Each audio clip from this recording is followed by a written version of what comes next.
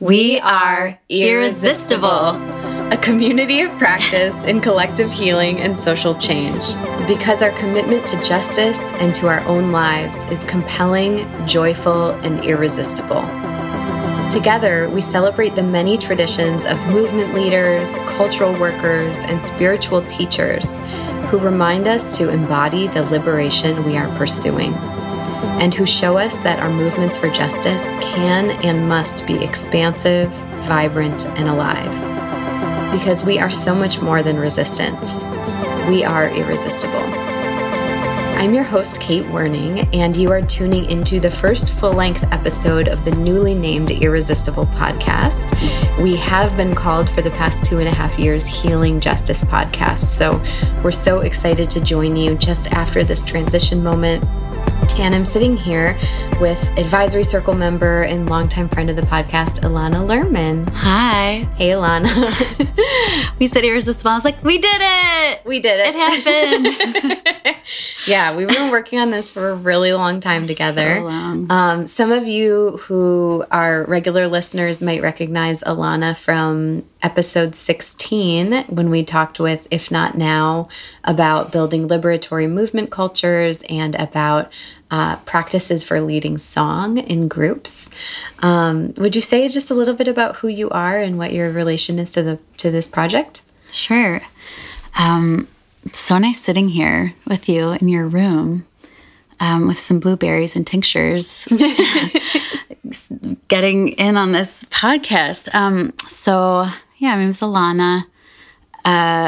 It was an honor that you asked me to be a part of the advisory circle. We met through the Momentum community and kicked off with our love of Milwaukee, Wisconsin, and love of bringing in healing and spiritual practice and groundedness and song and joy into our justice work. I am right now leading a Jewish liberatory singing retreat over the summers and work at Jewish Voice for Peace, organizing rabbis and spiritual communities, and ride a moped around Brooklyn. That's true. Verified. One of my favorite things about you is how much you bring singing into everything, and the work that you do with Let My People Sing, and the work that you've done that has really permeated a bunch of the movement groups that we both kind of touch through relationship and participation. Yeah, the spirit and singing element is something that I've really learned from you. We've been on this huge journey together. You know, in this episode, we want to share with you all, like, what has this journey been to come to the name Irresistible? What does it mean to us? How did we get here? Do we believe that we're fully irresistible already or that we're on our way? And also ways that people can get engaged with what we're doing here. So for those who don't know, for the past 2.5 years, we've been called Healing Justice Podcast. We went over the past year through a renaming process, and it has been super participatory. A lot of you who are listening have shared your ideas and your visions with us and have been part of shaping who we are becoming. And so part of this conversation is kind of a love note back to you to reflect back the ways in which you've impacted us and shaped us. So when we got together as an advisory circle group a little over a year ago to start the renaming process, would you talk a little bit about what that was like and how we began together? Well, you were like, this is our first mission.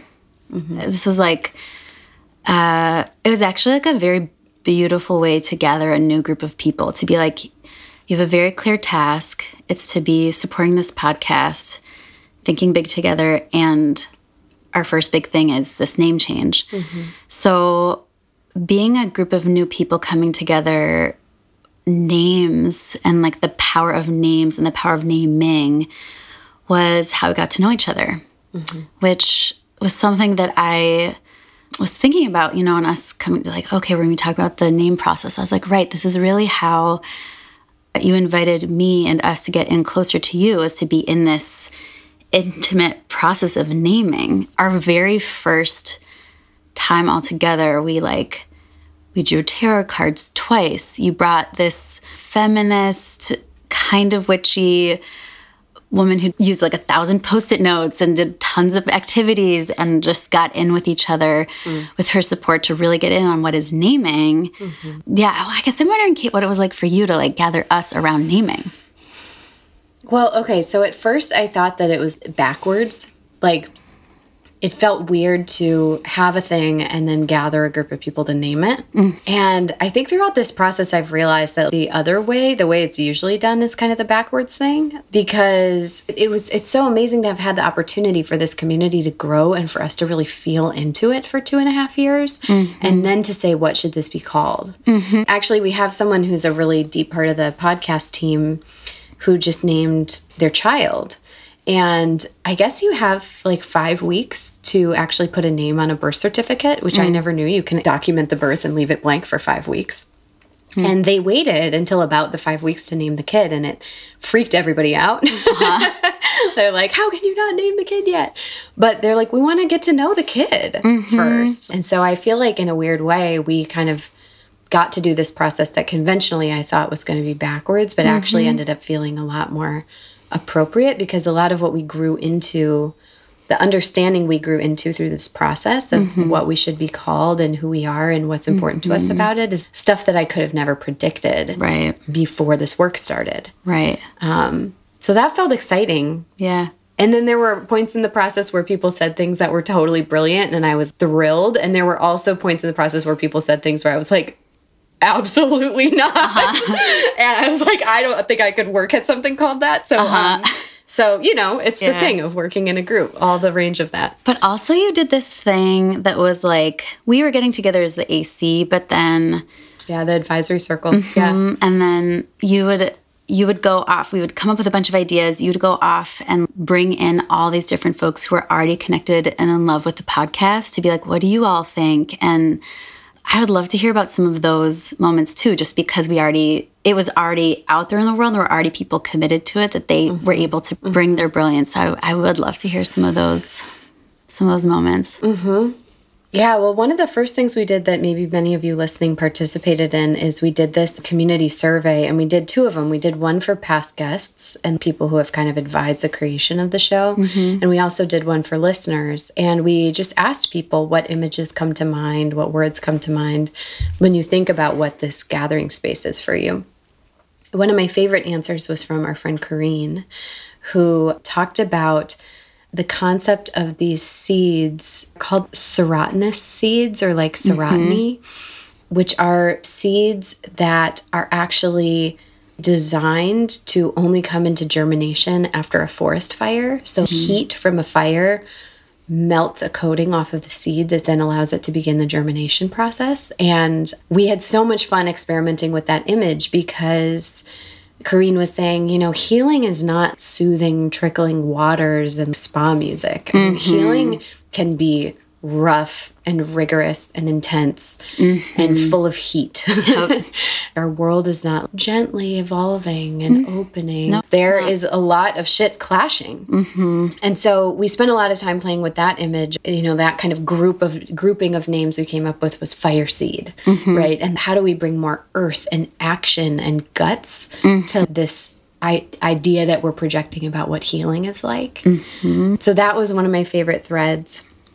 Another favorite moment was having over Luaya, who y'all have heard in the episode with the Peace Poets, because at some point we were like, we got to get some poets in on this situation, because we were getting really like, we were like, healing is strategic. Yeah. How about that? The healing talking. Yeah. One of the names that came up is there was an agenda within the advisory circle to figure out how we could make an episode with Tracy Chapman. And so there was an idea floated at one point of like, let's call it Talking About Our Revolution. Yeah. I don't know if you remember that. I do. We had so many ideas that were really great in the moment. And I still, you know, for those who really want to have Tracy Chapman on, I still am committed to that. We could still try it, you know. But Luaya came over to my house, and we were just grouping all of these different word groupings that every time we talked to somebody different, we were like shuffling them around, sharing them back to the advisory circle, sharing different things. And we were just putting stuff up on the wall. We were practicing singing, seeing what of these things could we really feel. And I feel like the main criteria that I left that conversation with is a clarity that whenever we found the right name, it would tap into this feeling like we were, one of the words we came out of that session with was underground river. Like that we're tapping down into the earth, through the soil, through layers until we hit running water. And that for me, a lot of my activist life has felt like I'm just trying to drum up and extract energy out of my own body, out of my own system to clobber injustice. And that energy feels really limited. Like it's the amount to which I have to recharge my body as a distinct entity that's working alone is really high maintenance, right? And I thought about this quote from Tricia Hersey from the Nap Ministry that when she was on the show, I was talking to her from that framework of how can we rest when people are building private prisons while we sleep? Like literally, how do you answer that? And she was just like, I do not agree with your premise at all. She's like, what you're saying is a myth. And it assumes that there are not spiritual forces that are working on our behalf. It assumes that the work of our liberation ancestors weren't seeds that were planted and are being tended and sown by our participation in their lineage. Like it assumes a start and stop that's limited to our own lives. And she's like, that's just not how this works, right? Liberation is not about like number of hours versus number of hours or amount of money versus amount of money. This is a much bigger conspiring toward life that we're joining that is way, way bigger than the actions of human beings. Right. And we left that session with Lou just being like, we still don't know what the name is, but when we hear it, it's going to feel like a tapping into that current of liberation energy that preceded us and that will continue to work after us, and that we just have like the total joy of surrendering to participating in and contributing to and co-conspiring with. And so for me at one point that became the metric. Even as I'm talking, I can feel my kind of nervous, how am I going to tell the story body settle down and get wider. Yeah, and I feel like, oh, now I'm tapped into energy that keeps coming, right? Not energy that runs out. Yeah.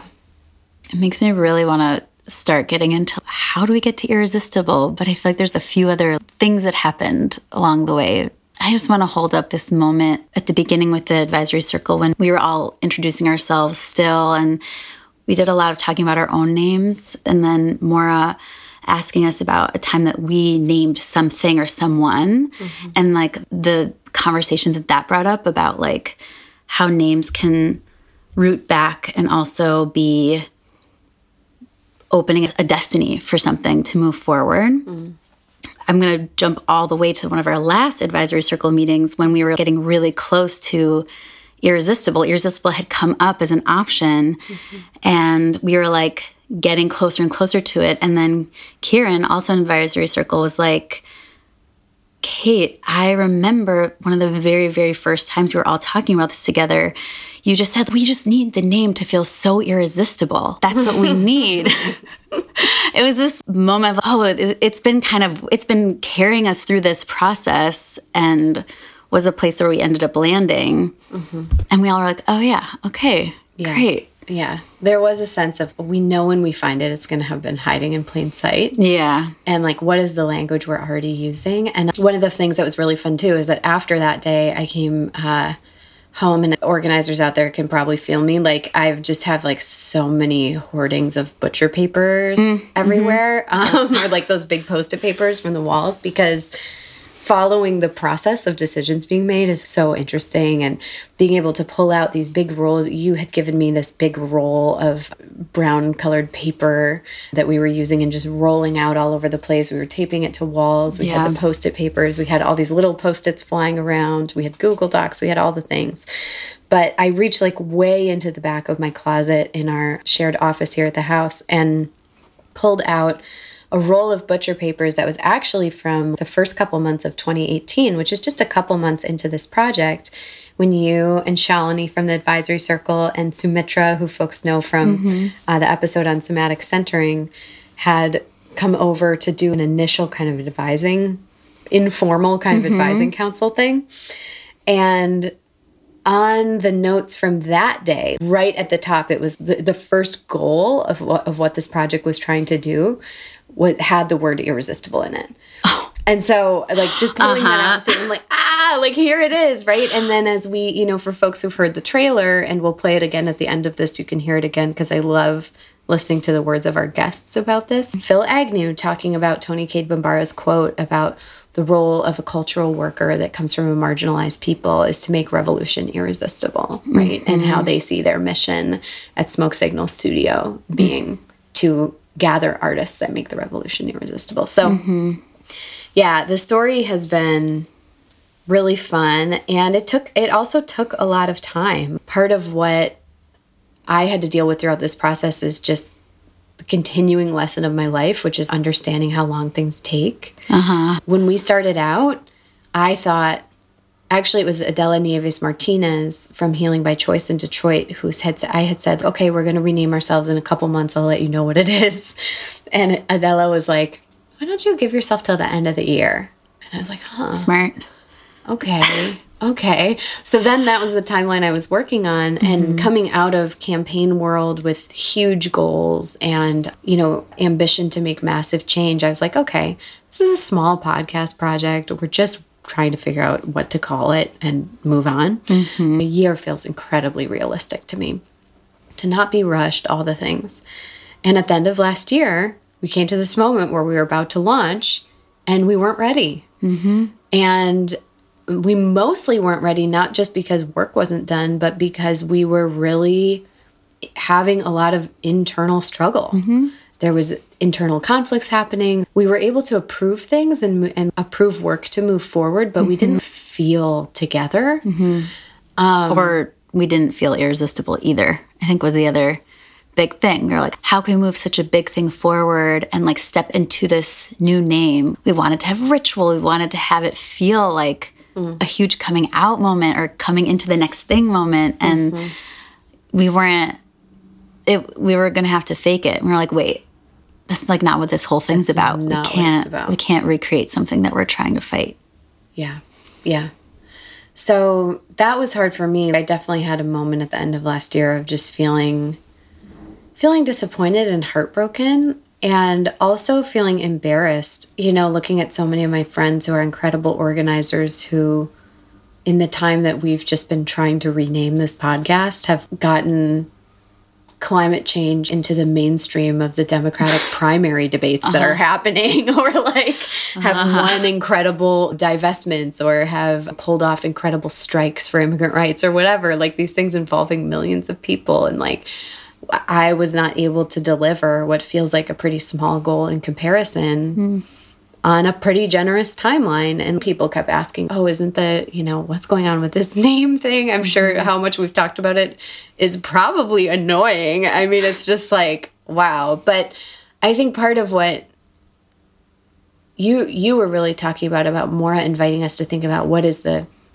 power of naming, is that a lot of what I've learned through this process, it's not about the name of the show. It's about, you know, how do you get clear as a group about what you want to grow into? Yeah. I think about Adrienne Maree Brown offering the spell casting practice here on the show, one of our first practices. Like, what is the spell that you're casting every time that you talk about your work? And also, yeah, how this renaming process has also been a process of communication, of accountability, of talking about appropriation and race and power dynamics and all of the things that we are in a deep commitment to confronting in social justice movements and to unearthing. And so, yeah, sometimes something that big is just on its own timeline. And leadership can be kind of embarrassing. Totally. And I just want to say, I watched people in that process also be like, oh, wait, you can pause. Like, oh, wait, you can stop. Or, oh, you can rename something. I think even modeling that things don't always work out perfectly is medicine too. And I saw that happen in this process, even though, yeah, it is it's hard to not reach a goal. It's hard to not feel like we're doing enough in a time where we need to be doing so much. Before we walked in here, you were like, Alana, I was thinking maybe we should just change it to becoming irresistible. Mm-hmm. And you went through a whole process around that I just feel like, yeah, we're all trying to do that. We're all trying to become irresistible. We're all trying to meet our goals. We're all trying to do the work that we feel is the work that we're meant to be doing with others in this world at this time. And we can't choose how it goes. We don't know yet why this is the timeline, but we'll see. Yeah. That becoming piece feels really important to me. And it's shout out to Allison Thompson, who is running all our digital and social media and is doing a beautiful job.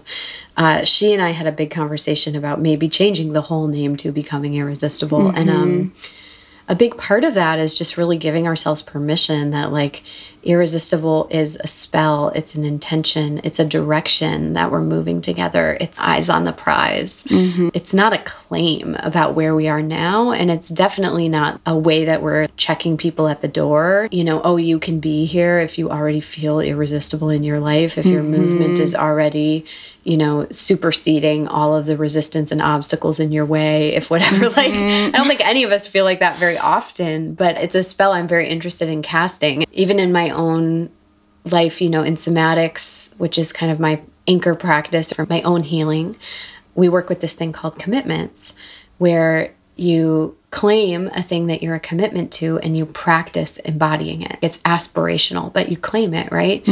And so right now, the commitment I'm working with is I am a commitment to living an irresistible life. And there are moments, even 6 months ago, I think I would have heard that commitment and been like, it's not political enough. Like, where's the teeth? It sounds like something that could be just personal and not rooted. And actually now for me, I'm like, wow, my life is the material that I have to work with. And so how am I showing up in movement space? How am I caring for the people at my sides? How am I responding to the needs of the planet? All of those things. What more compelling way would there be to live than that? And if I'm not living my life in an overflowingly abundant way, then how am I expecting that I'm going to be attracting other people to participate in these movements that are going to require so many of us to make real change? So even though we went with the formal name, just being irresistible, the implication is that this is a space where we're becoming irresistible together. Yeah. Should we get into what does it mean? Yeah. I know. Thank you for tuning in this long. Let's talk about what it means and why it's called irresistible. Why did we do this? Do you want me to start? Sure. Okay. So for me, there's a couple of different historical threads that feel really, really important to pull from. And the one that really kind of spurred this name for me is pretty recent. It comes from Michelle Alexander. The New Jim Crow is what many of us know her from.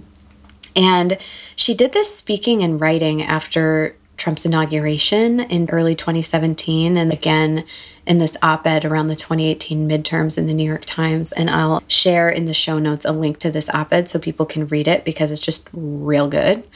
She was talking about how we are not the resistant. In this moment where the whole big mainstream politically engaged progressive banner was resist or the resistance, the Women's March had just happened.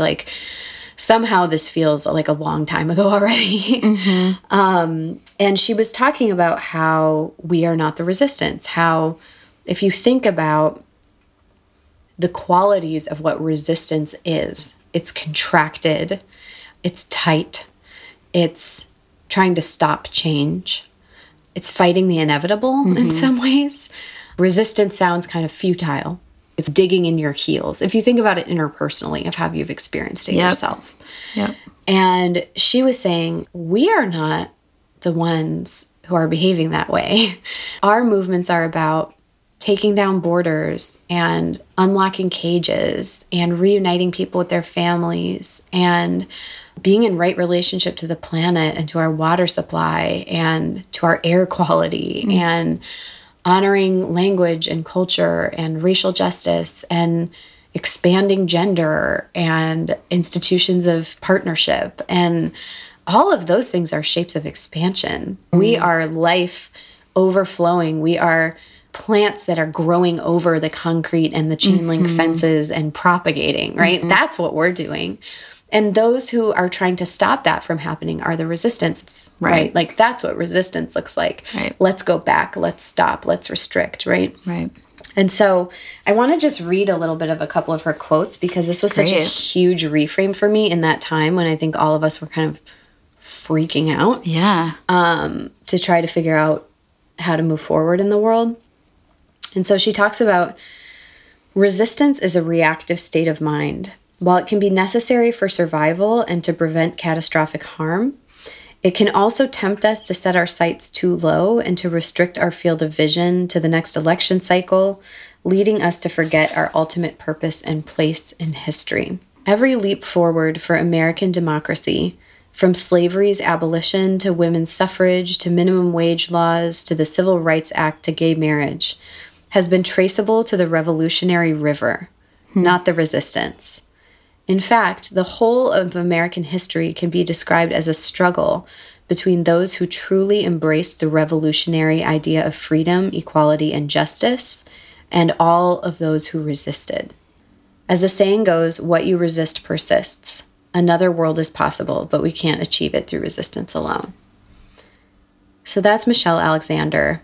And that framing felt to me both so material and practical and strategic, and also very spiritual. And she is a leader who incorporates those different levels in the way that she leads. And I definitely am not here to pick a fight with people using resistance framing by any means. I have no horse in that fight. Like, is that what you say, a horse in the fight? I don't know. Whatever it is. What if that's what you're like, and now this is our new battle.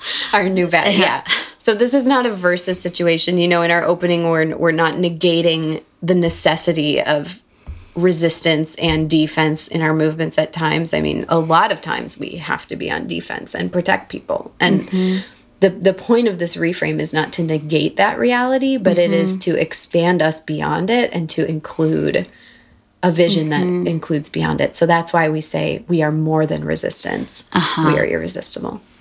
Well, it's reminding me of when the advisory circle, we were like, all right, let's start telling our stories about what is irresistible? Like, how is this work irresistible? And I remember a lot of us had a moment of being like, oh, the stories where this originates are of pain and constriction. You're talking about being like worn down or burnt out or exhausted by the oppositions, the resistance to what is life, what is free. And so we were like, oh, that's hard. Do we want to be telling those stories? But what it ended up doing is opening up some space to be like, okay, well, where were the places that we started to source, moving from that place of constriction or burnout into a place of wanting to keep doing this work, wanting to be reconnecting, wanting to feel powerful and big, even though we've been worked down so hard. And what's been sweet about that is that all of us had stories that stemmed from so many different places, and that started to help shape the beauty of the word irresistible, that it could hold so many lineages and histories and people's ways of being irresistible. And there's not one way, or there's not one culture or tradition or people that have figured it out. It's actually been all over the world, all over time, and will stretch out into the future of how we've been figuring out how to do this. So for me, growing up, hearing about Emma Goldman, who's this anarchist who has that quote of, if I can't dance, I won't be part of your revolution, and feeling like, yeah, she's cool because of that, all of that.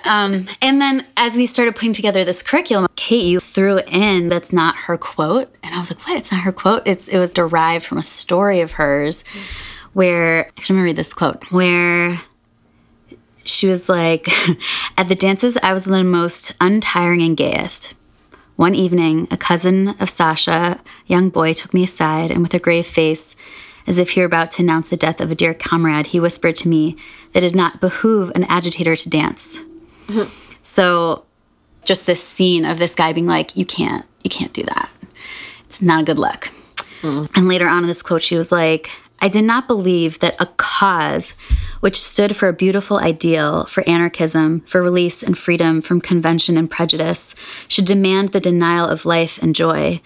I insisted that our cause could not expect me to become a nun, and the movement would not be turned into a cloister. I want freedom, the right to self-expression, everybody's right to beautiful, radiant things. I love her spirit where she's just like, you're wrong. Yeah, totally. Like, oh, an agitator should be like this, a real hardcore like, I'm not doing anarchist that. should be like this. And she's like, no. No way. So probably the most famous quote that uses the word irresistible directly is, of course, from Toni Cade Bambara, with this incredible quote, as a cultural worker who belongs to an oppressed people, my job is to make revolution irresistible. And so part of this process, a lot of discussion that we had with community members and also in the advisory circle is, what do we learn about Toni Cade Bambara's legacy and her commitment as a Black feminist, as an incredible writer, as an activist? How do we be accountable to her legacy? And so as part of this process, I have one of the books right here, did a lot of reading in some of Toni Cade Bambara's work. And there's this book that I love called Savoring the Salt, The Legacy of Toni Cade Bambara. It's edited by Linda Janet Holmes and Cheryl A. Wall. And it has a bunch of stories from people who knew Toni. And in one of the stories, which I later saw her daughter talking about as well in a different interview, they talk about folks asking her about whether writing is the most important thing that we can do for the revolution. Like, people would ask, you know, what should we be doing? Are we doing things in the best way, right? And her response was, the best way to do it is to do it. And I just love that. Like, and there are such hilarious stories in here too of her driving other people's Cadillacs and all these different things about her personality. But I love that mandate. I think a lot of times in social change world, we can do all of these gymnastics about figuring out what's the best thing we should be doing. And I'm not hating on strategy, by the way. Strategy conversations are good, and we should have them. We should definitely decide what's the best thing we could be doing in a given moment. But I also love the spirit of, once you feel called to do a thing, or once you decide to do a thing, the best way to do it is to do it. Like, just do go. it. Yeah. So I really loved that, and I'm grateful to Toni Cade Bambara for her use of the word irresistible and for casting that spell down through generations of movement. It's just reminding me of the Adrienne Marie Brown quote of, we have to make justice the most pleasurable experience humans can have. She's like, yeah, if you're sitting in meetings for hours and hours and hours, it's not fun, you're not laughing, you're not eating good food, you're just going over the same stuff. Yeah, that's not fun. But there's so many ways to make justice seeking and making so fun and pleasurable and connective, and have so appreciated Adrienne's trailblazing and guiding and leading. Yeah, such in that a cultural leader, and calling us to that right now. Thank you, Adrienne. Thank you, Adrienne. There is another quote I want to read too that really resonates for me from Anne Braden, a white anti-racist from the South. In Finding the Other America, and Catalyst Project helped me track down this quote. Anne Braden talks about, in every age, no matter how cruel the oppression carried on by those in power, there have been those who struggled for a different world. I believe this is the genius of humankind, the thing that makes us half divine. The fact that some human beings can envision a world that has never existed. Perhaps no one living today will see a major change, but it will come. And living in that world that is working to make it happen lets us know that our lives are worthwhile.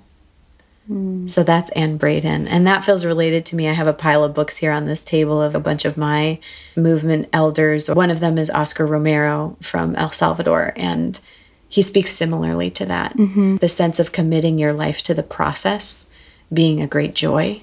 Even if you'll never see the fruits of your labor. And he was martyred. He was killed while he was leading mass. So he didn't ever get to see it directly, but is still a symbol of hope and inspiration and a rallying cry for liberation work and faith and spirituality in El Salvador and all over the world. And so, yeah, I feel really inspired by the joy and surrender of the privilege of getting to be part of the process of that new world being born. I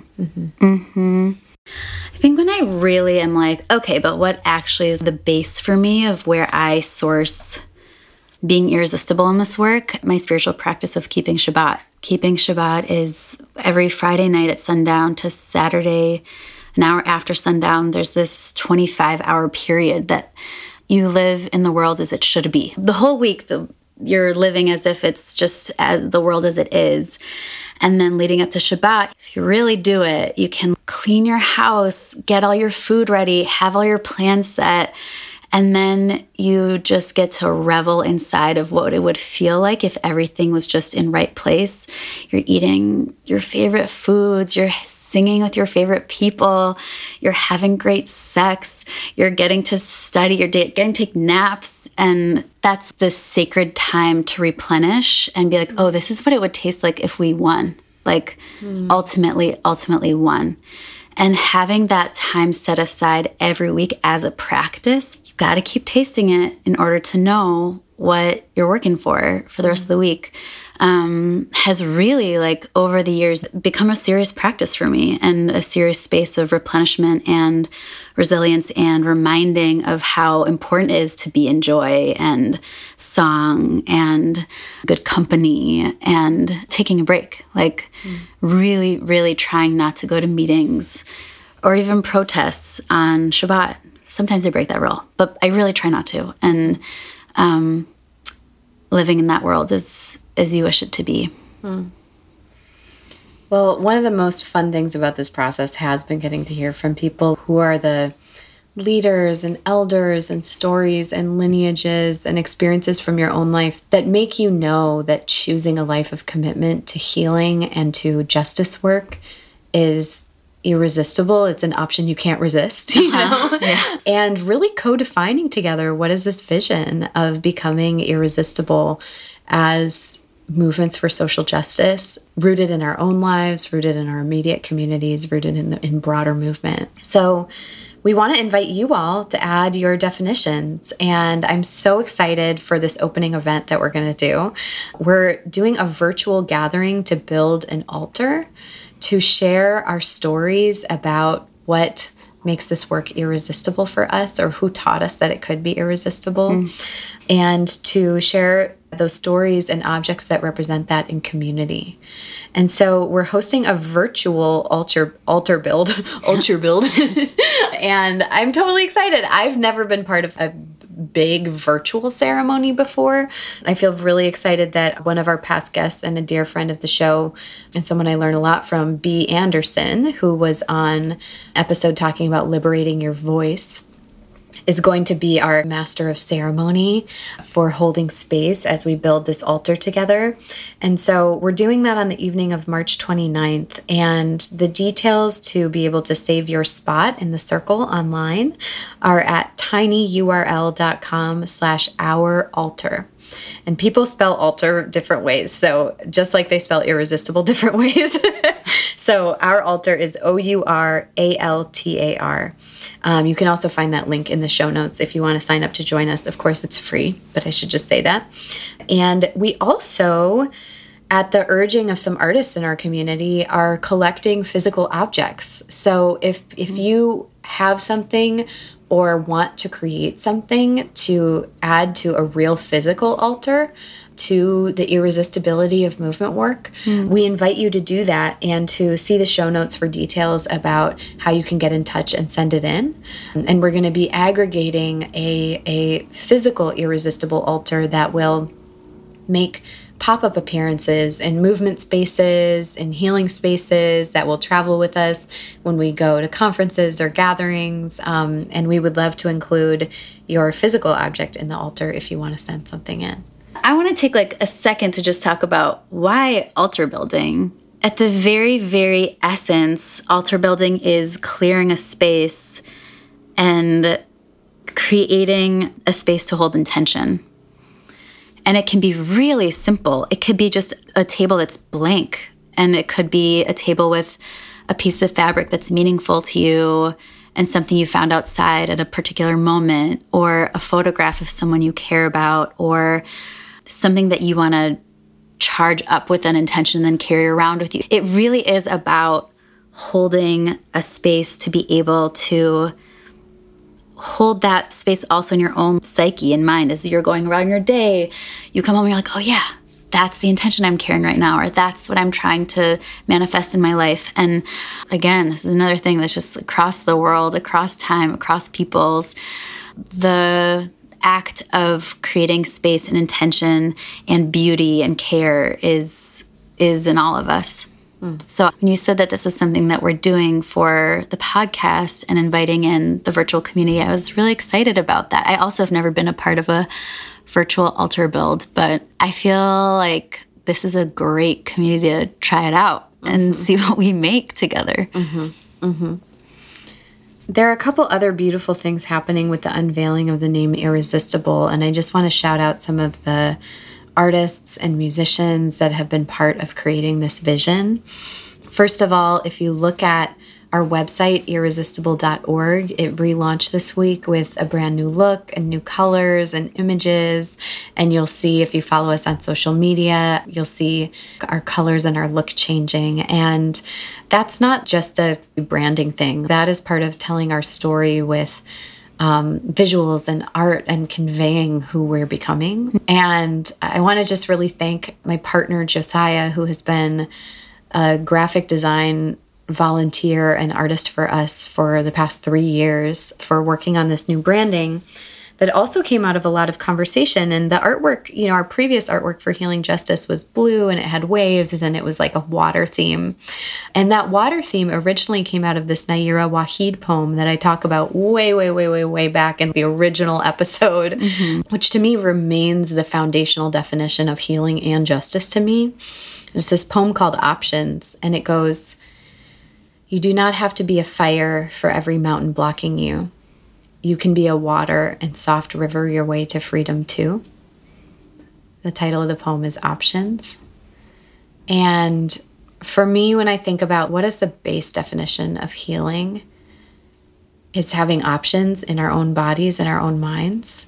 And when I think of the base definition of justice, it's that we've created the structural conditions for people to have options and choices in our lives. And that poem is really powerful to me. And, when we originally chose the water image for Healing Justice, it was about that soft rivering. It was about the strength of water to shape, to move through a mountain, to shape rock, to be powerful. Not just the spa trickle of water. But when we started talking about Irresistible, we were like, wow, all of that still feels really true, but we want a little bit more of the earth, a little more of the fire, a little bit of what Corrine was talking about of like healing is not always sweet and soothing, And so as Josiah was working on, what are the images that remind us of that? We started pulling up all these images of slot canyons. And for people who don't know what a slot canyon is, one, you could look at the website at irresistible.org. We have a picture of one on the homepage. But slot canyons are rock that has been shaped by water. And you can see they almost look like as if rock was carved in the shape of waves. They often cast colors like oranges and purples and pinks and incredible sunset-like colors in the way that the shadows and the sunlight dance between the crevices. And we felt really excited about, that feels like who we're becoming, is the interplay between the water that's shaping and the rock that's being shaped. And kind of the earthiness and the co-shaping of that feels like what we're creating in this name. So check out some of those visuals, both on the website and at our new social media handles, at Irresistible Movements on Instagram and at Hey Irresistible on Twitter. I just want to say, Kate, I did not know that. And I just, hearing you talk about it was like, what a gorgeous transition another part of the transition of this name process. The whole Healing Justice podcast has really built a beautiful foundation, and we needed to change the name, but we're not just leaving that whole thing behind. We have all the episodes on the archive, but also that water that was a part of the beginning is part of what shaped what is here now. And I really see the intention you all put behind that. It's so beautiful. Thank you. Yeah, the other person I want to shout out to is Ana Cecilia, who is sharing her track with us, Cuerpo Sudando, which means body sweating. And we asked Ana Cecilia, so that's the new music you hear at the beginning of the show so and good. Also at the end. And the thing we were looking for in the new music was also like, we want a little bit more of that earth and that heat. We want like more of a heartbeat and a drum beat. A little more strength. Yeah. Body sweat. We were like, what criteria we're looking for is body sweating. Yeah. And then we found Cuerpo Sudando. But we asked Ana Cecilia about how she wrote that track. And she says, the instrumentals came before the lyrics, which is always true for me.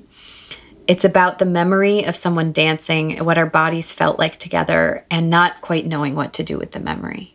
And I love that. Like, talk about a little bit of earthiness and a little embodiment, right? Like, it it has some to it. And also not knowing what to do. Yeah. We relate to that as well. Yeah. Yeah, totally. So as we start to close out here together, a couple announcements for y'all. So one of the things we're doing is we are designing some of the sexiest, sparkliest, most captivating, irresistible stickers that you can possibly imagine. And we want to give them to you. Those are really good adjectives for stickers. We want to give them to you. And so we have this community online. Many of you are already part of it through a platform called Patreon. It's a way to join as a member and a sustainer and to also participate in things like our book club, online discussions. We sometimes hold virtual circles for practitioners. And you can join all of that at patreon.com/irresistible. And if you sign up as a sustainer before the end of the month, before the end of March, we will send you a postcard and one of our new stickers in the mail to say thank you. So you can find us at patreon.com/irresistible. You can still find our whole vast library of conversations and practices for collective healing and social change on our website, irresistible.org. And that includes, like Alana said, our full catalog of everything we've recorded so far. It's going to be a little bit of whiplash, maybe, to hear all the old episodes that will forever and permanently say, welcome to Healing Justice Podcast. But we kind of love that. The whole journey is all right here and visible and totally unsanitized. And it's all part of who we're becoming. And so as you listen to those old episodes, you'll hear that old familiar intro, and it's all part of the same catalog. You can find everything at irresistible.org/podcast.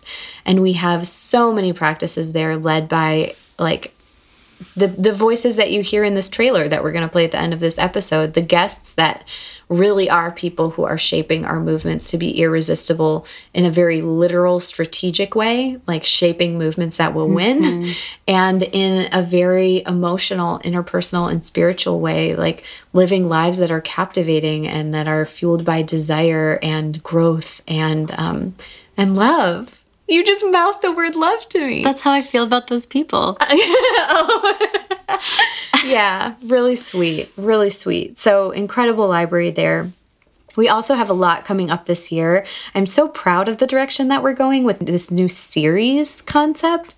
So rather than mostly doing one-off episodes, we've been partnering with organizations to curate series. We did one last fall that's amazing called Generation Transformation. It's all about youth and intergenerational organizing. Thanks to Next Gen Fund for partnering with us on that one. And this one that's coming up in April is so juicy. We are working with the Wildfire Project, who is an amazing group of facilitators who support movement organizations to move through conflict and shape their internal culture intentionally, to curate a series called Navigating Conflict. It's going to be 9 whole-ass episodes about conflict in our groups.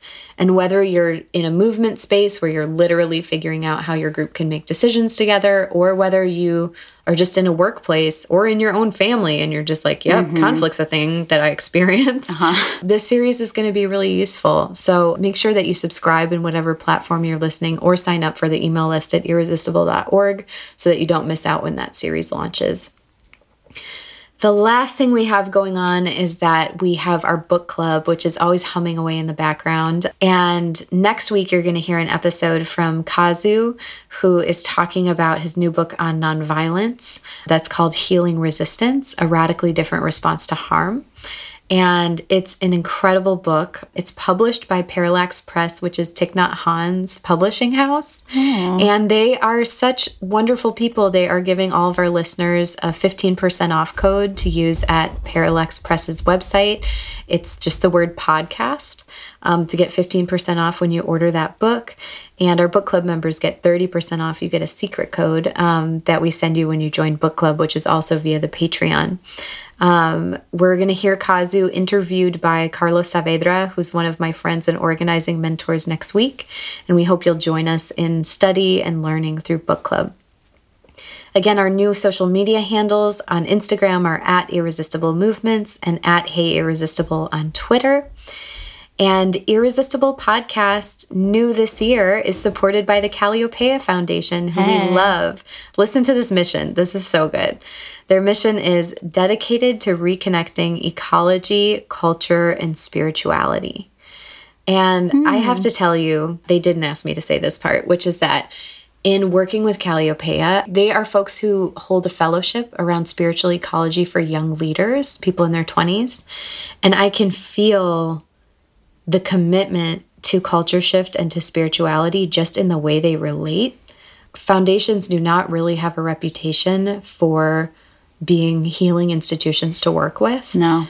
And Calliopeia is so excited to support the work that we're doing here, the voices that we're lifting up, and it has been all about this renaming journey and the twists and turns and timeline changes and all of the real things that happen when you're trying to do work in a good way.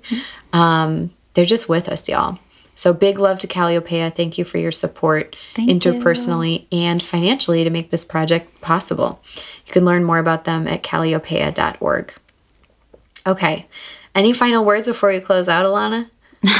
No. I was just laughing about how when the bird was chirping before, and you're like, you have to be quiet so we can record this. And we were just like, I was like, oh, there's the bird again. That's nice. So, no, I'm feeling so grateful that you had a vision the name needed to change, and you stuck with it, even though it wasn't the easiest journey that you've been on and that we've all been on. And I'm just looking so forward to what is going to come from this. Yeah, that reminds me to share so much gratitude to the whole advisory circle that's participated in this process over the last year. You, Alana Lerman, Maura Bailey, Kieran Kanakanat, Shalini Somayaji, and Shauna Wakefield. Thank you so much for your rigorous work around this name change process. Your hearts and your visions and your shaping are totally present in what this project is becoming. Thank you to all of the guests and friends of the project that have been so generous in co-conspiring and ideating together, especially Iraq Arroyo Montano, Kelly Jermaine Strickland, Luaya from the Peace Poets, Jamie and Stefan from the Flowbots, Corrine Luck and Jen Bailey, and so many who filled out so beautifully the survey that we sent out asking for input. The worker team that did incredible shaping of our final name decision on our retreat last August, Jale Akavan and Whitney Spencer. Thank you so much for that work.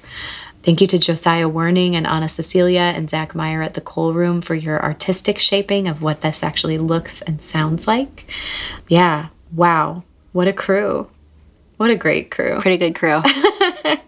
So on our way out, we're going to play the trailer for Irresistible again so that you can hear all the beautiful voices of our guests from previous episodes. Every voice you hear here is an excerpt of something someone has already said on this show. We thank all of them. You can find all of their names in the show notes and listen to the heartbeat of Cuerpo Sudando as we enter into the trailer, that new theme music. Thanks, y'all. Hear you soon. We are Irresistible, a community of practice in collective healing and social change. Because our commitment to justice and to our own lives is compelling, joyful, and irresistible. Together, we celebrate the many traditions of movement leaders, cultural workers, and spiritual teachers who remind us to embody the liberation we are pursuing, and who show us that our movements for justice can and must be expansive, vibrant, and fully alive. Because we are so much more than resistance. We are irresistible. Somebody called out, "I believe that we will win." And the sax player jumped in, and there were some drummers there, and it became like a dance party. That was such a beautiful expression of our values to share that message, right? That disability justice is love, that solidarity is a form of love. There is a spiritual dimension and a spiritual reality to movement work. There is work that is being done behind the scenes on our benefit that we don't even see right now because we can't see it because we're caught up in this system. We're caught up in the grind. We're like jumping on the hustle. And one of the things that Audre Lorde asserts is that those of us who are able to awaken the erotic in ourselves are able to reclaim our agency, and we refuse to settle for just suffering and struggle as our lives, practicing with each other, making liberation actually a pleasurable experience. Check out our vast library of conversations and practices for collective healing and social change on our website, including our full catalog from our previous name, Healing Justice Podcast. While you're there, you can join our email list to stay in the know, access transcripts and accessibility information, check out our book club and our virtual community, and find out more about getting involved. It's all at irresistible.org. We're also on Instagram at Irresistible Movements and Twitter at Hey Irresistible. Tony K. Bambara says the duty of a writer is to make revolution irresistible. We say the duty of an artist is to make revolution irresistible. We need people who are unabashedly creating art that tells a different story about how we should be in relationship with each other, to the land, and to ourselves. Healing is strategic, and we have to make sure that it's incorporated. Otherwise, we are doomed to keep reiterating a lot of the same structures that our people are trying to get away from. And our movements become unsafe. Like, it's a security threat that our folks are not getting healed. What I saw around me in the movement work that I've done is this commitment to suffering, commitment to overwork, a commitment to martyring ourselves in the name of saving the world, and a way that we're losing touch more and more with what it is to even be alive and what makes us want to be here. Are we really working from love and freedom? And then is that showing up in how we're treating each other? Or are we thinking that we can sacrifice each other and sacrifice our well-being for, okay, well, we'll deal with all that when we get to the promised land. And that's at the root of where our movements are falling short. It's continuous work. There's times where you're like, oh, I did it. Nah, no, you did it. You know what I mean? Like, you may have unlocked another level, but there's another level. There's more and more and more. It's perpetual work of trying to figure out how am I going to be a good person in the world, and a good person that can love myself authentically all the way, and not with shame either, but actual self-introspection and self-reflection and shifting behaviors, right? So whatever it is that you're doing, can you slow down and listen for whatever wants to communicate with you? Listen to yourself, listen to your body, listen to your dreams, listen to your ancestors. Have a practice of listening. To celebrate our new name, join us at patreon.com/irresistible and sign up as a sustainer to get an Irresistible sticker and postcard in the mail. Also, please join us for a virtual community altar building night on March 29th. Details to save your spot in the circle are at tinyurl.com/ouraltar. And so being in the work of really exploring together what it looks like to excavate, heal, clear, more story, more truth, more expression, it's become very clear, like, oh, okay, this is medicine that's required right now.